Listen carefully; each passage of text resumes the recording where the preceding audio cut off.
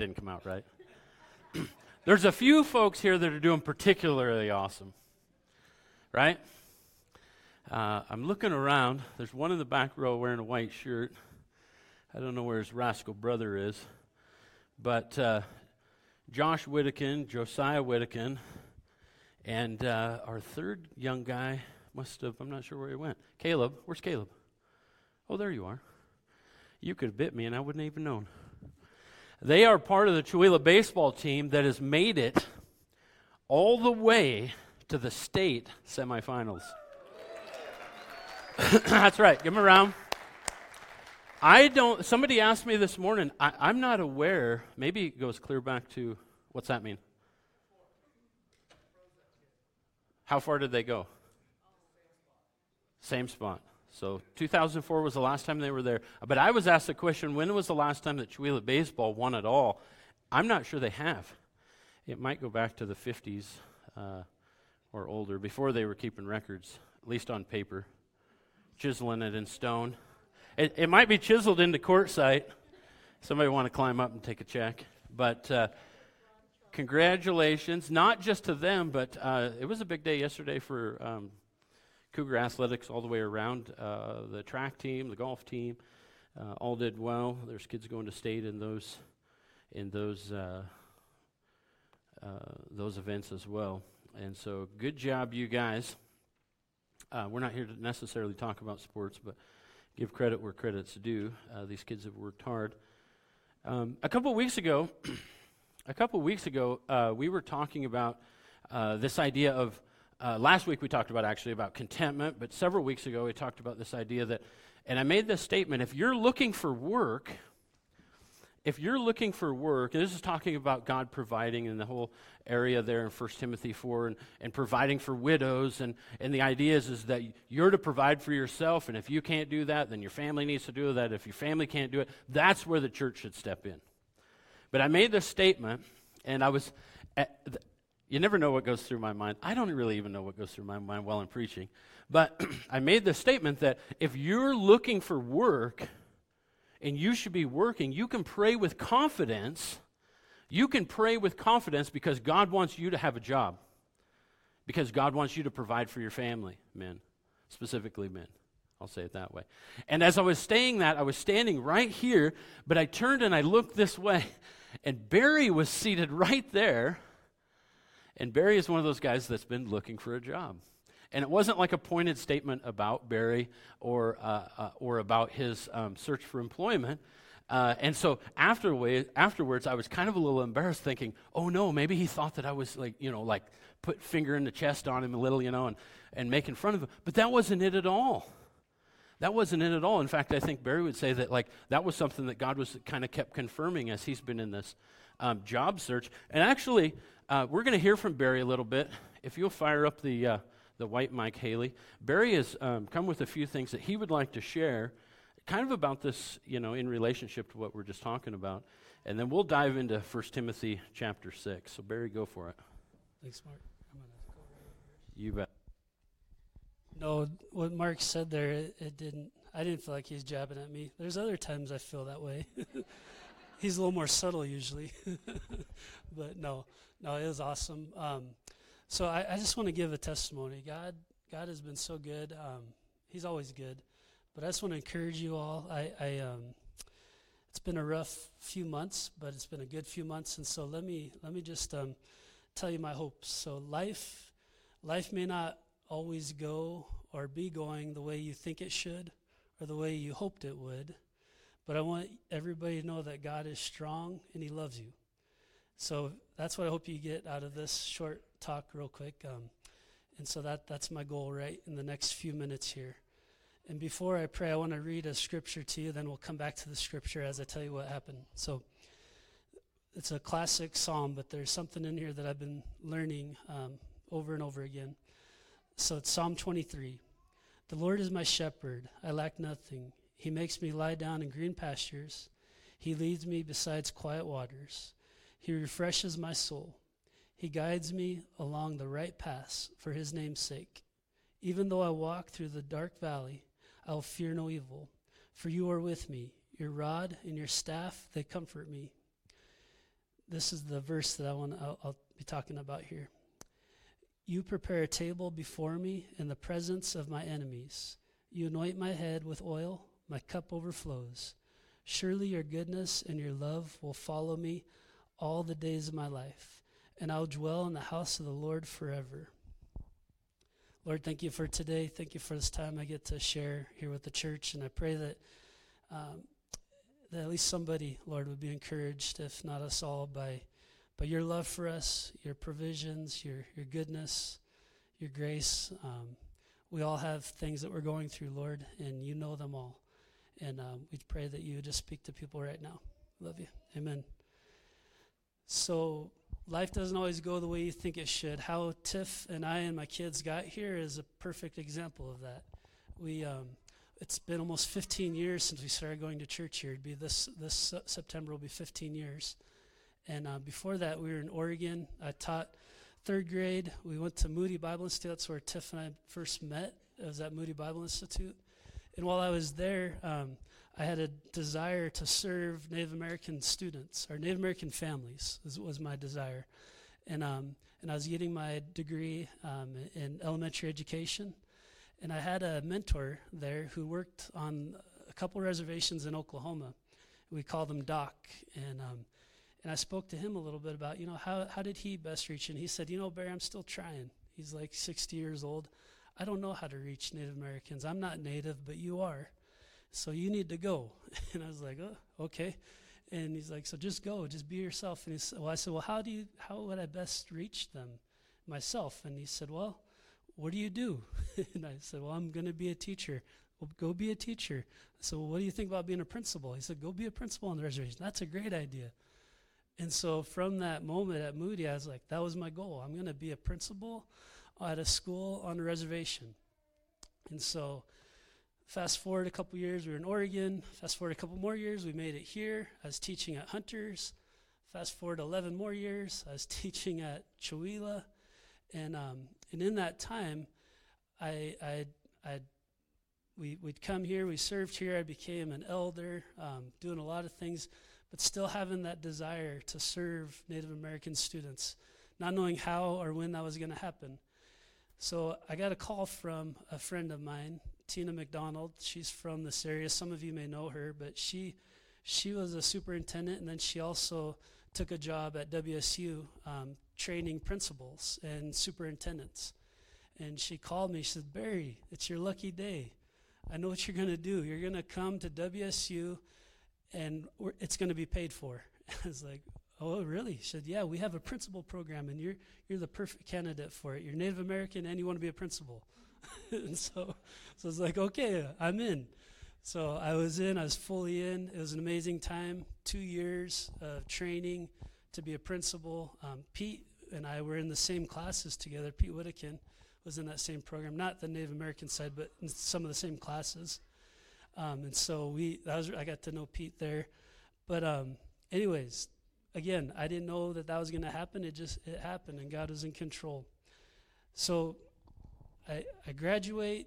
I'm at Chewelah at this time. Met a lot of great people. Didn't know where I was going to go from there. I loved working in Chewelah. Was with my kids, close to home. It was like a 5-minute drive. When I was over at Hunters, I was driving about 45 minutes a day, or one way. And so I liked that, being in Chewelah. But God had other plans. So then I applied to different schools that serve Native kids on the Colville Reservation, and we also interviewed over at LeConner.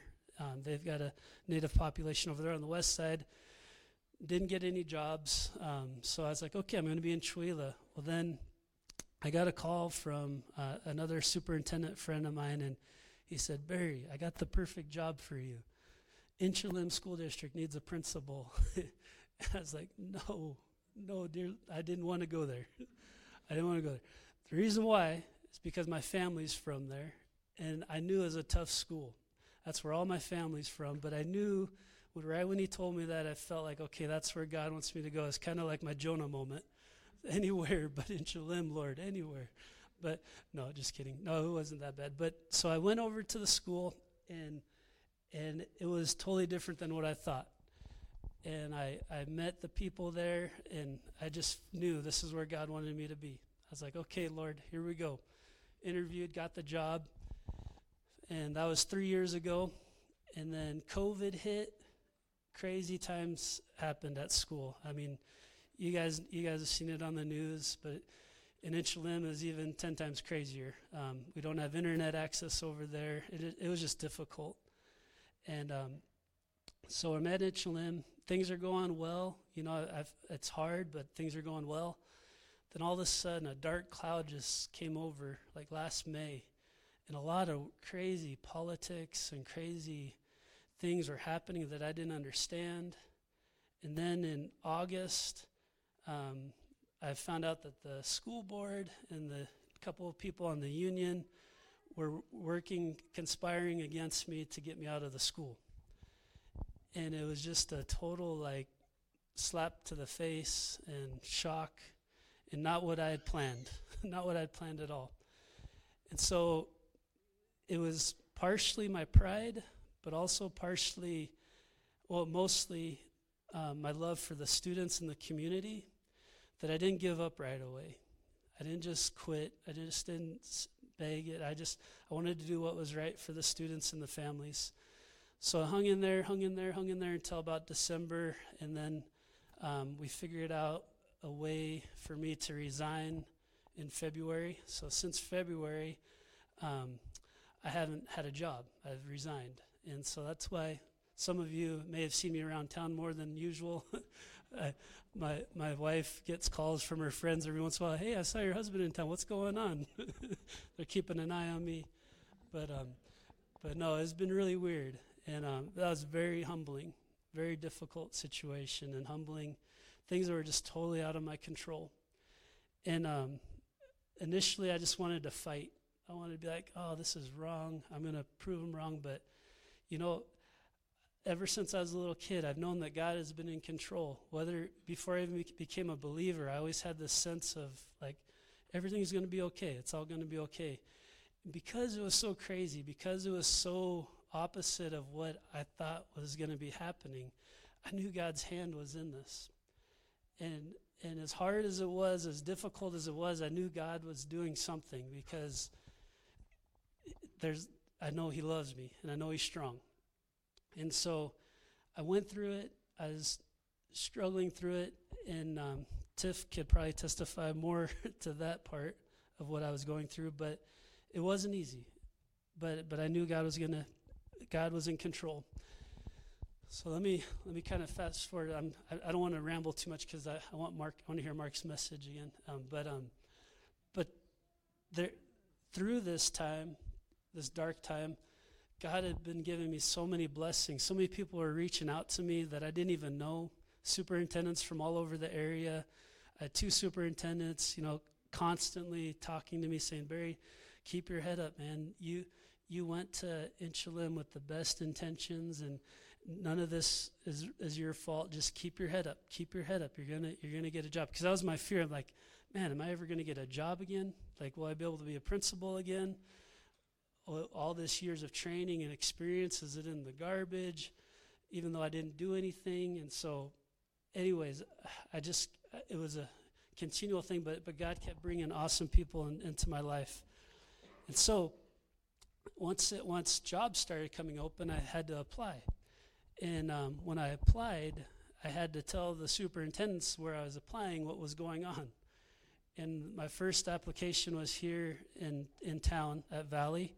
And that was really hard, because you go in and you tell them what happened, and it's just humiliating. Like, yeah, I resigned, and this is why. And they don't know the full backstory, but I wanted to be totally honest with wherever I applied, that they knew what was going on.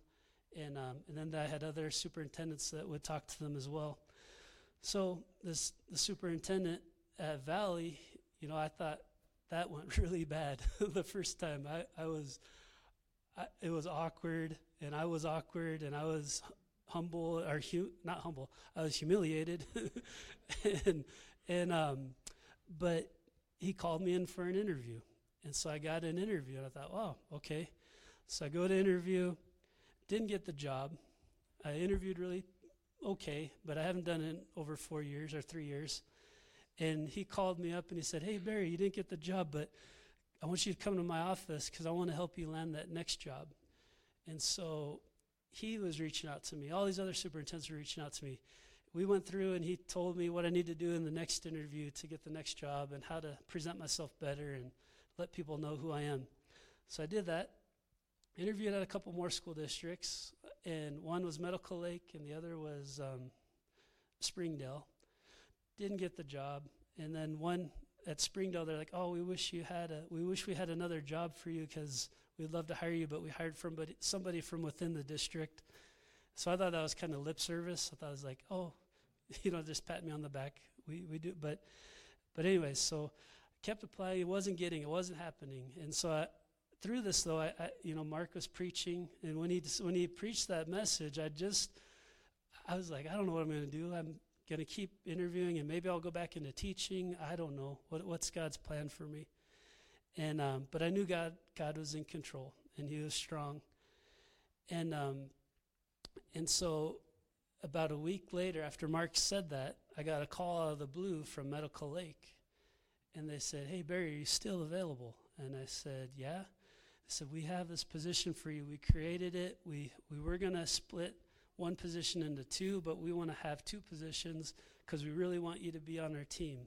Will you come and join us? And so I said yes. So I did get a job, which I'm excited about, at Medical Lake School District. And that brings a whole lot of new challenges that we're going to have to face, but God was faithful through it all, and we have this really awesome job. Let me go back to the text here real quick, because in this verse 5, it says, you prepare a table before me in the presence of my enemies. Through this all, it made no sense. At Inchalim, there's kind of a dark group that was just against me, and I didn't know what was going on. I didn't know this could actually happen, what had happened to me. And they didn't want any good for me. But God had another plan. And God just continued to bless me. I got time with my family that I've never had before. Silas he's going to be out of the house before we know it. So I've had time from February till now, extra time. And the twins as well, and with Piper and my wife. And life is way less stressful now that I'm not working at Inchalim. And God is just like feeding me. He's just feeding me. He's giving me a new energy, new life. And when I went down to Medical Lake just on Friday for the first time to the new school that I'll be an assistant principal at, it was amazing. It was a breath of fresh air. And I went to the district office, and the people at the district office were really nice. And one lady said, oh, Barry, I can't believe you're here. We're so excited you're here. We just pinched ourselves. We didn't know that this would actually work, but we're so happy that you're here. We can't believe it's happening. And I kind of looked at her funny, like, oh, I haven't heard that in a long time. I've heard the total opposite. But no, God was preparing a table, not away from my enemies, but in the presence of my enemies. And the reason why I think He does it in the presence of the enemies is because He gets the glory. There's nothing I've done personally to land these jobs or to get this job. It's been people working on my behalf that God has been using to open the doors and to get me the interviews, to get me in the right seats at the right time, and all the support behind me. And so I want you guys to know, if you're in a tough spot right now, whether it's a job, maybe it's health, maybe it's family, maybe it's whatever the issues may be, just remember that God is strong, and He loves you, and He's got your back, and He is preparing a table for you in the presence of your enemies, so He gets the glory, and that we can testify and say that our God is good, He is strong, and He loves us. So let's pray. Lord, thank you. Thank you. I hope I didn't ramble too much, but I pray that, Lord, you are glorified. I pray that everybody here at church is encouraged by you, because, Lord, we do love you, and we want to glorify you. We know you fight our battles. We can't fight. We're weak. But, Lord, if there's battles out there, I pray that you would fight them for us, and that you would go before my brothers and sisters here and let them know, Lord, that you love them, and that you are strong, and that you'll prepare a table before their enemies. We love you, Jesus. Amen. Thank you, Barry. You bet. Celebrate those victories, absolutely.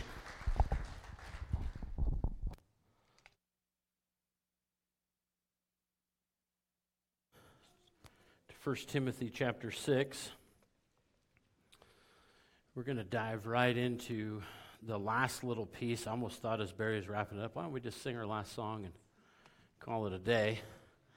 But that would have a little bit of a negative effect. One is the people downstairs that have really worked their tails off to teach these little kids would be super short on time. And two, we would be missing the last piece of the puzzle of the book of 1 Timothy. This letter that Paul has written to his young protege, Timothy, who's pastoring and leading the churches, not church, but the churches, a variety of gatherings in that area of Ephesus. And we're going to pick up right in verse 11, 1 Timothy chapter 6, verse 11, where Paul says this. He says, "But you, O man of God, flee these things and pursue righteousness, godliness, faith, love, patience, and gentleness. Fight the good fight of faith. Lay hold on eternal life, to which you were also called, and have confessed the good confession in the presence of many witnesses. I urge you in the sight of God, who gives life to all things, and before Christ Jesus, who witnessed the good confession before Pontius Pilate, that you keep this commandment without spot, blameless until the Lord Jesus Christ's appearing, which he will manifest in his own time. He who is the blessed and the only potentate, the King of kings and the Lord of lords, who alone has immortality, dwelling in unapproachable light, whom no man has seen or can see, to whom be honor and everlasting power. Amen." Let's cut it off right there. There's a few more verses. We'll tack those onto the end of the service. What Paul's telling Timothy here, and what he's been writing to Timothy in a overarching sort of a way, is this. He's saying, "Hey, Timothy," and I think he's saying, "Hey, Christians." I think he's saying, "Hey, church at Addie, we're called to be different. We're called to be different than the world." There's no two ways that you can get around that concept, that idea. We're called to be different. Different in all these variety of different ways that we're going to go through. But right from the beginning, he says, "But you, O man of God," talking to Timothy, "flee these things." Flee what things, Timothy? Or Paul? Timothy might be asking. Flee what things? Well, the context of the previous verses was all about the love of money. Last week we talked about contentment, finding contentment in what God has for us. A lot or a little doesn't matter. Are we content with what God has for us? And Paul tells Timothy that the love of money is the root of all kinds of evils, and the people that gravitate towards that, the mentality in the world, he uses these terms, it pierces them through with many, many, many sorrows. In other words, chasing after the buck is going to bring you down, right? I was talking to a young guy a couple nights ago, lives on the west side, and his name's Mikey, a friend of ours. He used to live over here. But Mikey loves to hunt and loves to bow hunt.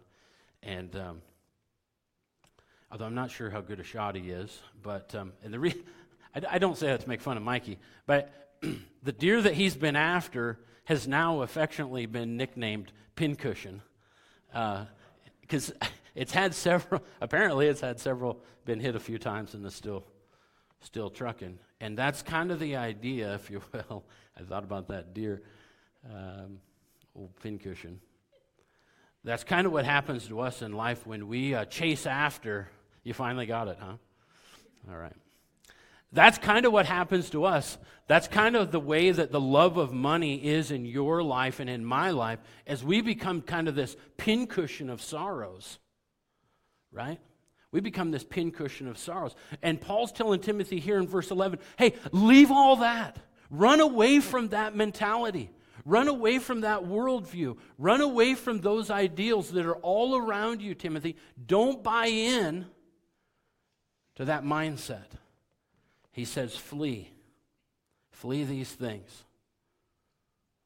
And so we're called to be different in our affections. We're called to be different in our affections. Timothy was commanded to be different from those who live for riches and material wealth. He was to flee the proud arguments of those who would misuse God's word and who suppose that we should follow God just for what we can get out of it. When we're sharing the gospel with somebody, don't make it all about what they get out of it. That's not the point of the gospel. Now, are there blessings? Is there eternal life at stake? Is there eternal destiny at stake? Absolutely. And so I'm not saying deny that part of it. But if we share the gospel with people in a way that comes across where we're encouraging them to just add Jesus to their life and to their party, so they can get more cash and prizes because they have Jesus on their side, then we have missed the point of the gospel. It's not about just adding Jesus to our life to somehow make us better. It's about Jesus coming and taking over our lives, emptying us, and then restructuring, rebuilding, and refilling us with himself. That's the gospel.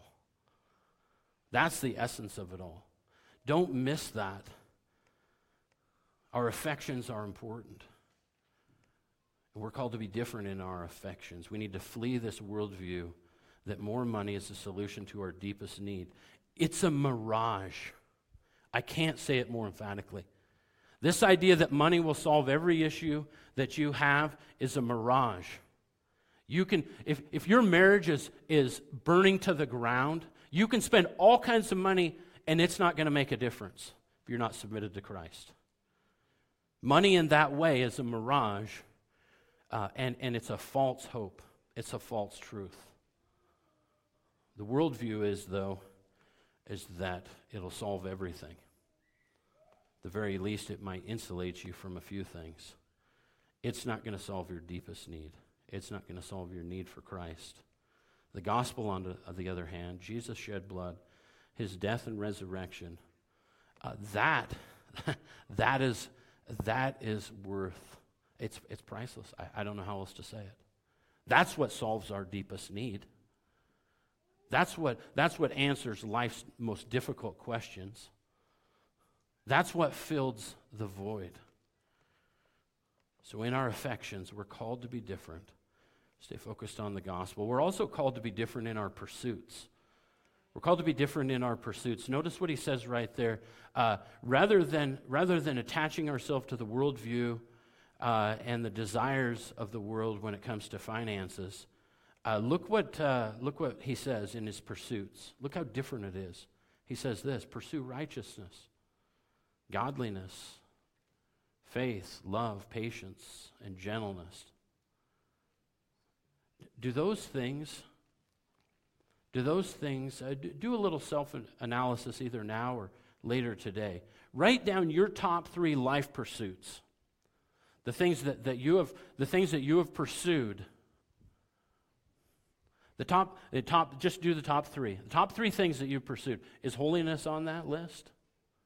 See, the great story that Barry had to share was that his dependence upon God started to run up that list pretty fast over the last year, hasn't it? Right? And he had an idea where God was taking him. He had an idea where God wanted him to minister in life. He had an idea of generally speaking what God would have him to do for an occupation. For sure. So you could say that there's those top pursuits there when it comes to our job and all that sort of thing. And sometimes the hard lessons, but sometimes the beautiful lessons, like when Barry's story is that God shows us a whole lot more when he takes us on a detour in life. God's detours are not bad, they're great. Is holiness on that list? Don't write down your Sunday school answer. Don't write down what you know because you've grown up in the church, so you know that, well, my top 3 pursuits have to be this, this, and this. Don't do that. Be completely honest with yourself, and you write down the things that you've really been going after in life. And then ask yourself the last question, is holiness on this list?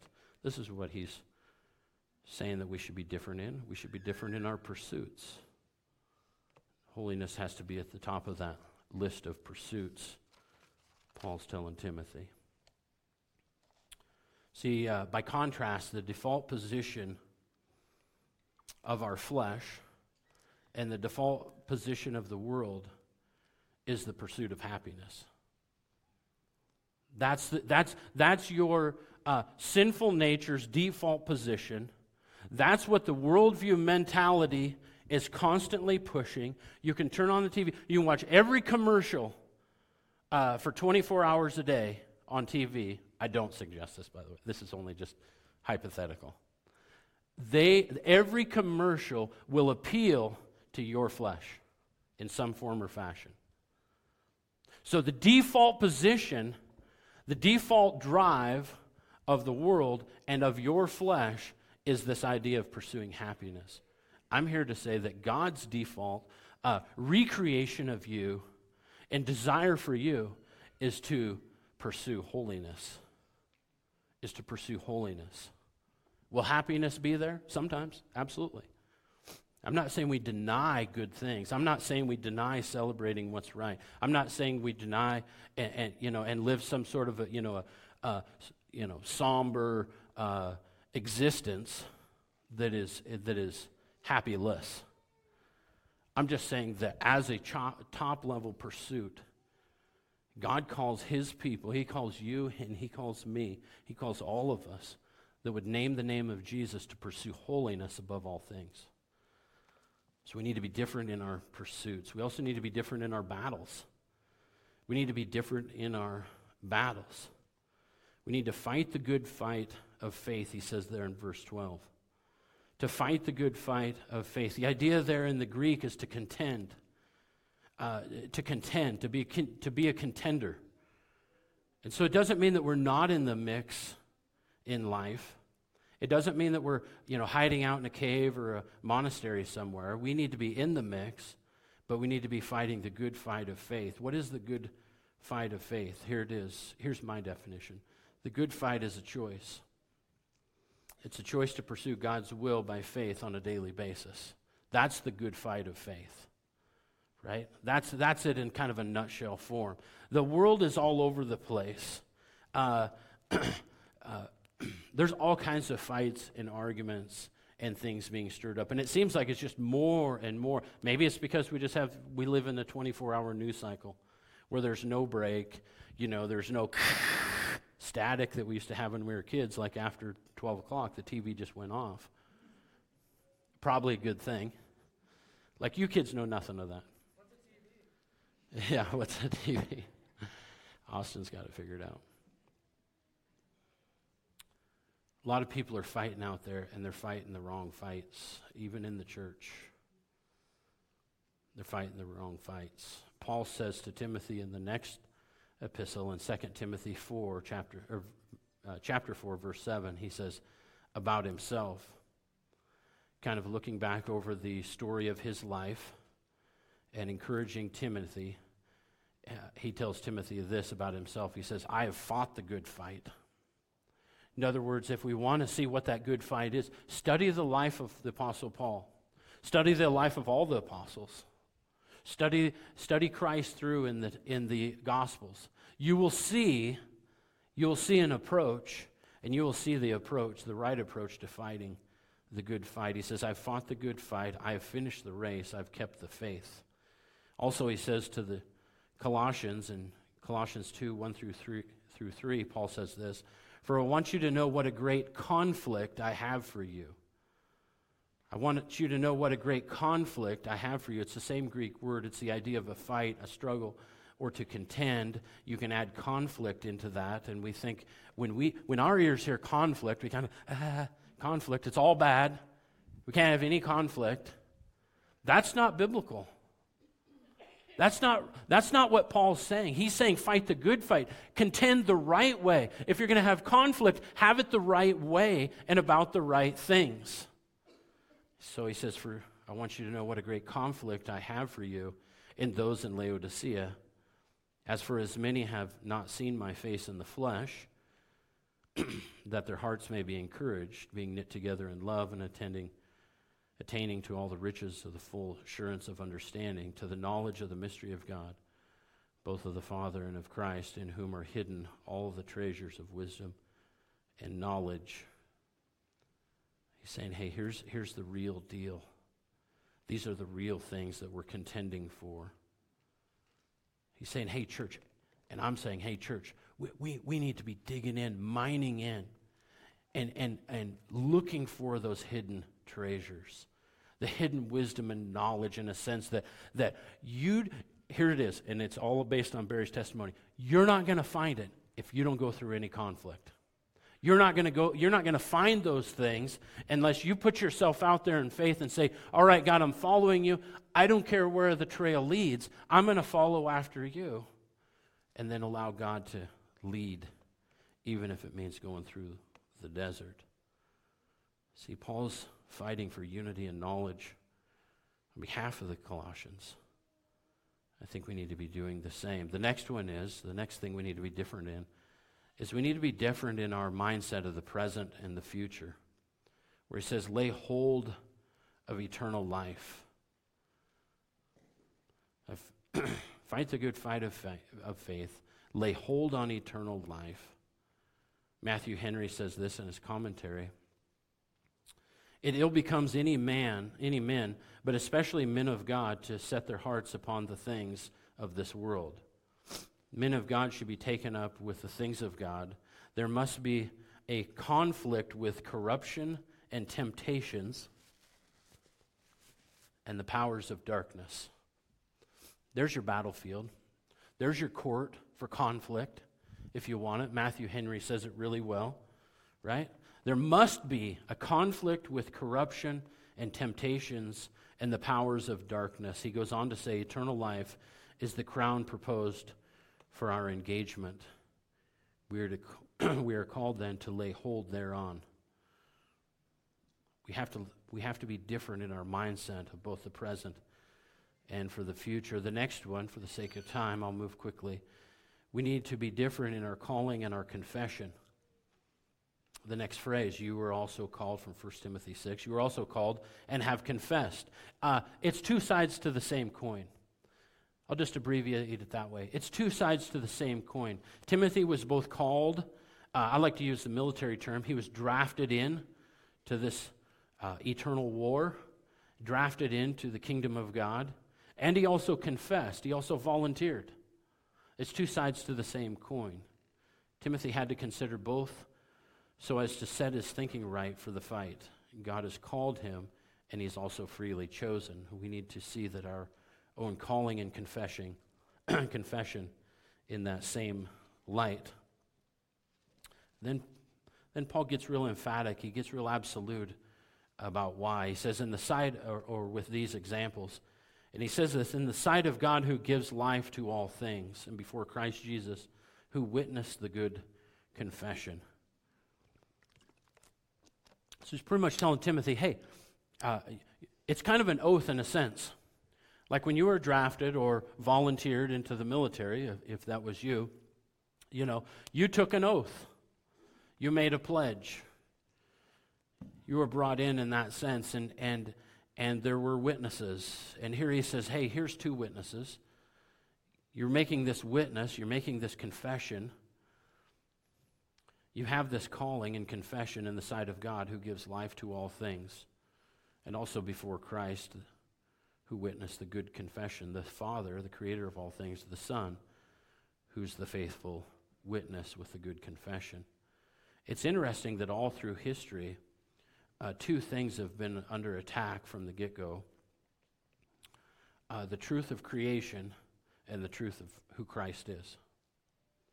Those things are constantly being barraged in our society. It's amped up like never before. We don't live in a society, we live in a post-Christian society. We live in a society that does not believe the creation account at large. And at large, they don't believe the truth about who Christ is and who he says he is. The denial of God as creator has done wide damage in our culture. Some of the biggest damage that's come from the simple fact that many people no longer believe that they have a creator.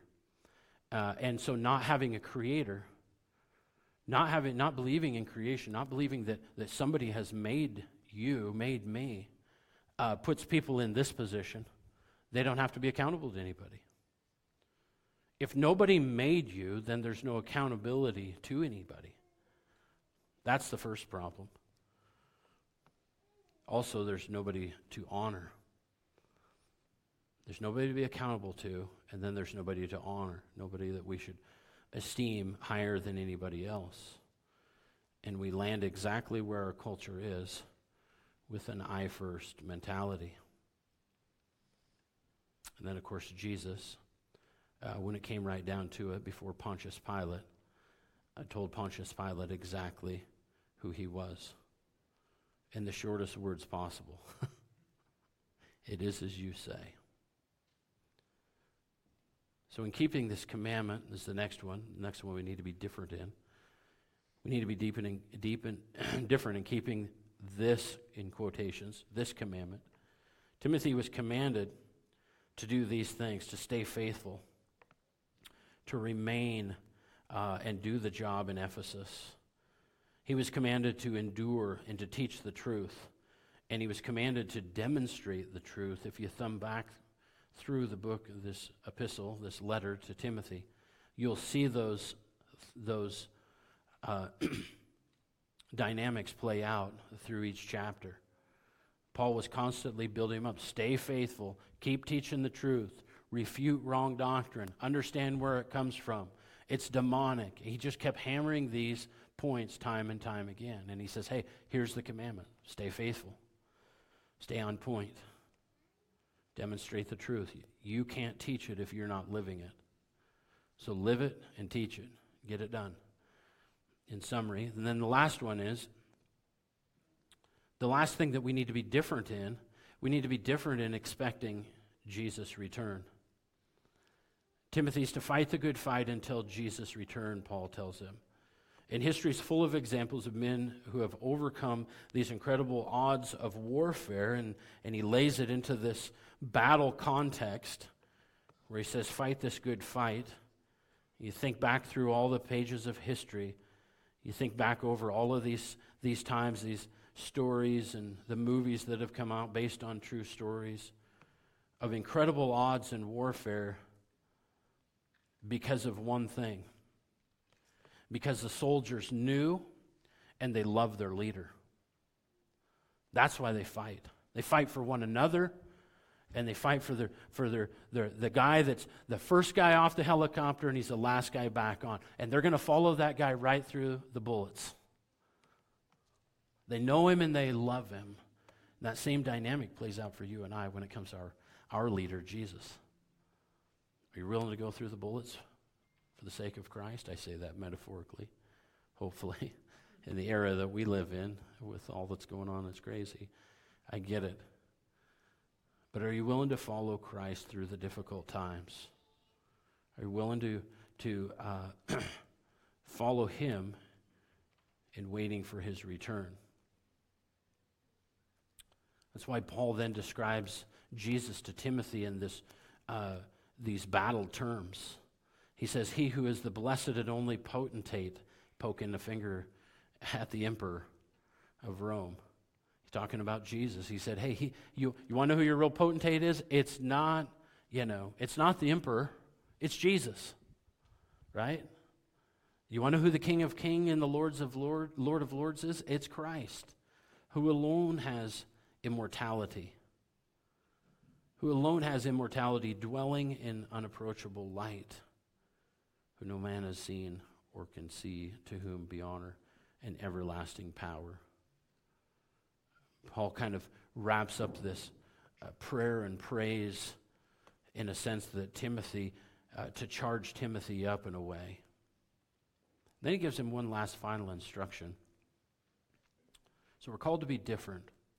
In verses 17 through 21, Paul gives Timothy essentially this charge, and that's to be rich.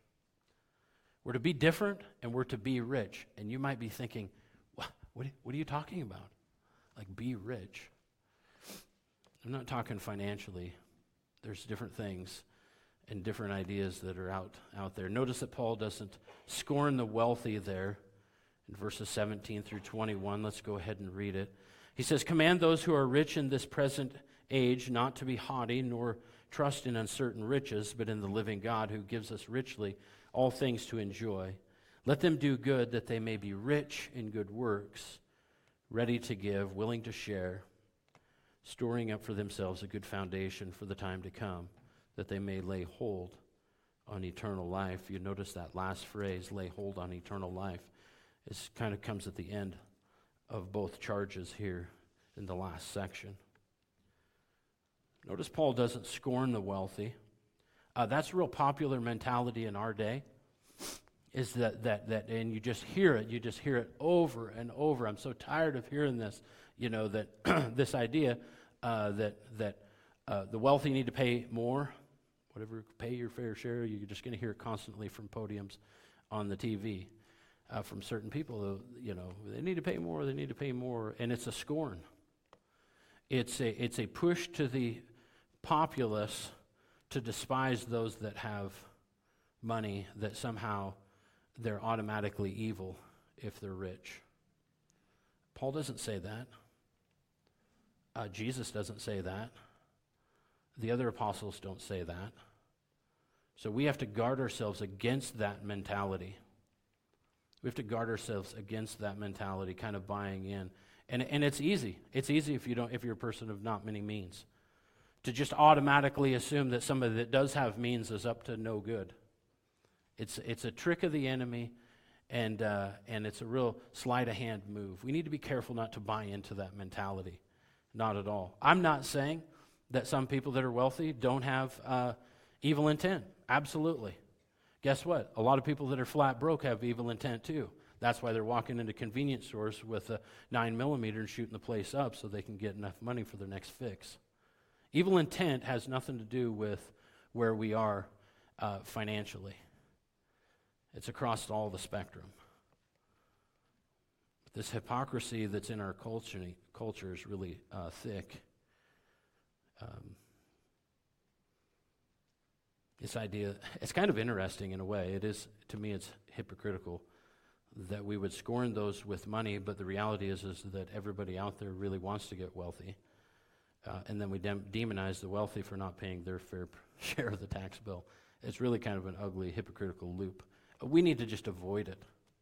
And so Paul gives them these two warnings to the wealthy. He says, don't be haughty, don't be prideful, don't be arrogant, don't be boastful. And then he gives this one. He says, don't misplace your trust in the riches that you have. That's the two traps for people with a few bucks, is that they can swell up with pride, and then they can misplace where their trust really comes from. And I propose to you today that there's a difference between wanting to get rich and being rich. There's a difference between wanting to get rich, get wealthy, and actually being wealthy biblically. And Paul here emphasizes on the being rich part of it. So what does that look like? How can we avoid these cultural traps and the desires about riches? It comes down to kind of this idea, this concept that Paul lays out. If you really look at the text there at the end of the chapter, it comes down to this. It comes down to inflow and outflow. You could replace those words with income and expense.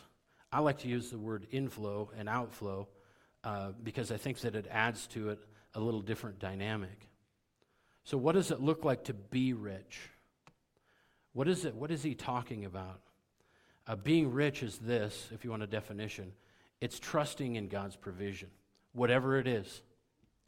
Whatever it is that God has for you to put your hand to to bring income and to provide for you and your family, are you trusting in that at whatever level? Because it's not about amount. It's about trusting in whatever is there. I'll tell on Tammy and I a little bit. She knew I would. When we first got married, man, we were not living high on the hog. I'll put it that way. And I don't think we're living high on the hog right now. We pinched pennies. We lived in a single-wide trailer. Fortunately, it was paid for. We scraped and worked and saved, and just to pay the bills. Like at that point in the farm, I was only bringing in, off the farm income, I was only bringing in $600 a month. And we had bills, we had student loan debt, and so we just did whatever it took. And then we had kids. And then we had another one. Then we had a boy. I like to tell that joke that way. The reality is it's not about the volume. And I'm not saying that we shouldn't push ourselves in the right way, and look for opportunities. I'm not saying that you need to be, satisfied with it. Well, nobody works for $5 an hour anymore, I don't think. Maybe kids do if they want to go to Awana camp. Pay them more than that. I'm just going to say that. Pay them more than $5 an hour. But nobody works for $5 an hour. Like if that's where you're stuck, don't just stay stuck there. That's not a bad pursuit, right? It's not a bad pursuit to improve your income, your inflow. But being rich is trusting in whatever God's provision. And that's the essence of Barry's testimony. That in a time of, not having a job, wandering around town. By the way, can I say this, Barry? If anybody sees Barry wandering around town, know that he's not homeless, and know that he's not jobless. He's just driving around Chewelah because he loves the community. Is that fair to say? All right, good. Notice what Paul tells Timothy. We need to trust in the living God who gives us richly all things to enjoy. God is the provider. He's the one that gives us richly all things to enjoy. Some of the most content people, and we talked about being content last week, some of the most content people that I know or have been around were people actually with some of the least amount of money or possessions. We took a trip down to Juarez, Mexico. And you say, why would you go to Juarez? Yeah, we went to Juarez. This was before all of the cartel murders, all of that had happened years ago. We went down there on a missions trip, and we were out in the slums. We stayed in the slums. We stayed in an orphanage, a boys' home. And I would get up early in the morning and walk up kind of on this ridge that overlooked the boys' home, and kind of looking at the community, kind of these flowing hills. And all around me were people coming out of houses that were made out of pallets and cardboard. And guess what? They came out of those homes looking spectacular. Like I couldn't process it. Like their clothes were clean, they were clean, their pants were freshly ironed, their shirts were freshly ironed. They were coming out. That's all they had, but they made the best of what they had. And they were content. They had cheerful. They were off to work. They were doing this. They were doing that. That's what God had given them richly to enjoy. And they were enjoying that. See, many take this statement with this consumer mentality that it's all for me. That I'm the one, if God's going to give it to me, then it's for me, to consume. It's all for me. The result is that if that's the case, then we end up laying up treasures for ourselves, and we're not rich towards God. We'll get to those verses in a minute. The second side of the equation is the outflow part of it. So on the first hand, being rich is trusting in God's provision. The outflow side is being rich is trusting God will work in your generosity. That's what we're called to. Last week was contentment. This week, he really hones on this idea of being generous. And God works through generosity. He says there, look at verse 18. Speaking of those that are rich, Timothy's supposed to tell them, let them do good, that they may be rich in good works, ready to give, willing to share, storing up for themselves a good foundation for the time to come, that they may lay hold on eternal life. Being rich is trusting that God's going to work in generosity through you. Now, the opposite of being generous is what Jesus talks about in Luke chapter 12 in this farming parable. I don't know why I keep choosing the farming parables, but just stuck to my mind. Luke 12, I'll just read a few verses. Jesus says, then he spoke a parable to them, saying, the ground of a certain rich man yielded plentiful. And he thought within himself, saying, what shall I do, since I have no room to store my crops? So he said, I will do this. I will pull down my barns and build greater, and there I will store all my crops and my goods. And I will say to my soul, soul, you have many goods laid up for many years. Take your ease, eat, drink, and be merry. But God said to him, fool, this night your soul will be required of you. Then whose will those things be which you have provided? And Jesus says this word that pretty much tipped them all over. He said, so it is, he who lays up treasure for himself and is not rich towards God. He's not rich towards God. We're called in generosity to be rich towards God, to be rich towards our Heavenly Father. This guy had some serious issues. None the least, I cannot, for all the years, I'm 51 years old. I know there's other farmers in here, I'm looking at that have been farming a lot longer than I am. I can't think of a single person that would do what Jesus is talking about in this parable. Like would take barns that are full and say, well, let's just tear them down, we'll build bigger ones because we'll have more to come. That has always kind of shocked me in a sense. But it doesn't shock me when I stop and really read through the text. Because 5 or 6 times this guy says, I. 5 or 6 times this farmer starts talking about, I will do this, I will do that. I'm going to have a good time then. We'll have this, no problem. We'll have everything covered. We'll have more storage space. Notice all the I statements in that passage. The focus is on him, his agenda, and his pleasure. This man owed his life, he owed his livelihood and his wealth to God. But most of all, he owed his soul to God. And that's what God was going to require. That's what God was going to require of this guy.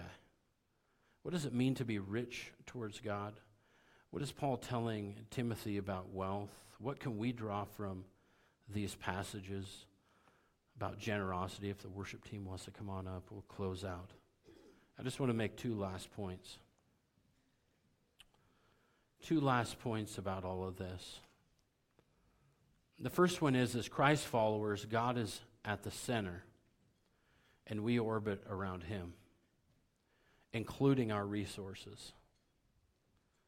We have to remember that. We have to live that type of Christian existence. We need to have that type of mentality that's totally different than the world's mentality about stuff. We have to see that God, whatever God has given us, a lot or a little, it doesn't matter. We need to be faithful stewards. We need to be good with God's resources that he's granted us, all of that. But at the end of the day, we have to keep this in our frontal lobe, that we orbit around God, not the other way around. God doesn't orbit around us. He doesn't just come in, pop in once in a while, hey, how you doing, checking in, got everything you need? That's not the way it works. That's the way the world wants it to work. Because the world's mentality is that everything revolves around me. No, we need to revolve around God. We need to orbit around him, including our resources. Including our resources. The second one is, as Christ followers. As Christ followers, we are to leverage all that we have for his kingdom and for his glory. We're to leverage, we're to take whatever, a lot or a little, doesn't matter. And we're to leverage it to advance the kingdom of God, to continue to propel the gospel in our communities and beyond. That's the essence and the mentality that Paul's leaning on Timothy about. We're to leverage all that we have. If you were here last Sunday night, you would have heard Josh talk as our head deacon about our finances and the fact that, and I don't know exactly how you said it, but essentially God just keeps blessing us, and so we just keep looking for places to go with the money. Like, how can we bless more people? How can we, it's just some crazy things have happened financially, right? It's so awesome. I'm hoping that you would rejoice with us in that sense. Like, I'll throw out a number. As a body, and this is not a statement of pride, this is a statement of how God is working through all of you, all of us as a church. As a body, last year, this church gave over $84,000 towards missions. Between what the board had budgeted, and then extra blessings with that, and then what was designated by you and was just sent out. And I say that to say, not as a thing that like we're awesome, we're the end of the road for Christianity as a church. That's not it at all. I say it in humility, but also in a sense of excitement, because that's what we're doing. We're leveraging whatever the resources that God gives us, we're leveraging those in a way that makes a difference in our community and makes a difference around the world, helping people out, spreading the gospel, and expanding the kingdom of God. As Christ followers, that's what it has to all be about. Whatever it is, a lot or a little, is not the issue. It's not a matter of volume. It's a matter of stewardship. Final remarks, and I'll turn it loose to Daniel. Verse 20. Paul's last thought, he says, "O Timothy, guard what was committed to your trust. Avoid the profane and idle babblings and contradictions of what is falsely called knowledge. By professing it, some have strayed concerning the faith." So he says, just leave all of that. Just avoid it. It's not worth your time, son. It's not worth your time. But what is worth your time is God's grace. So he says, grace be to you, Timothy. And I'm going to say, grace be to you. Let's stand and sing our last song as we close.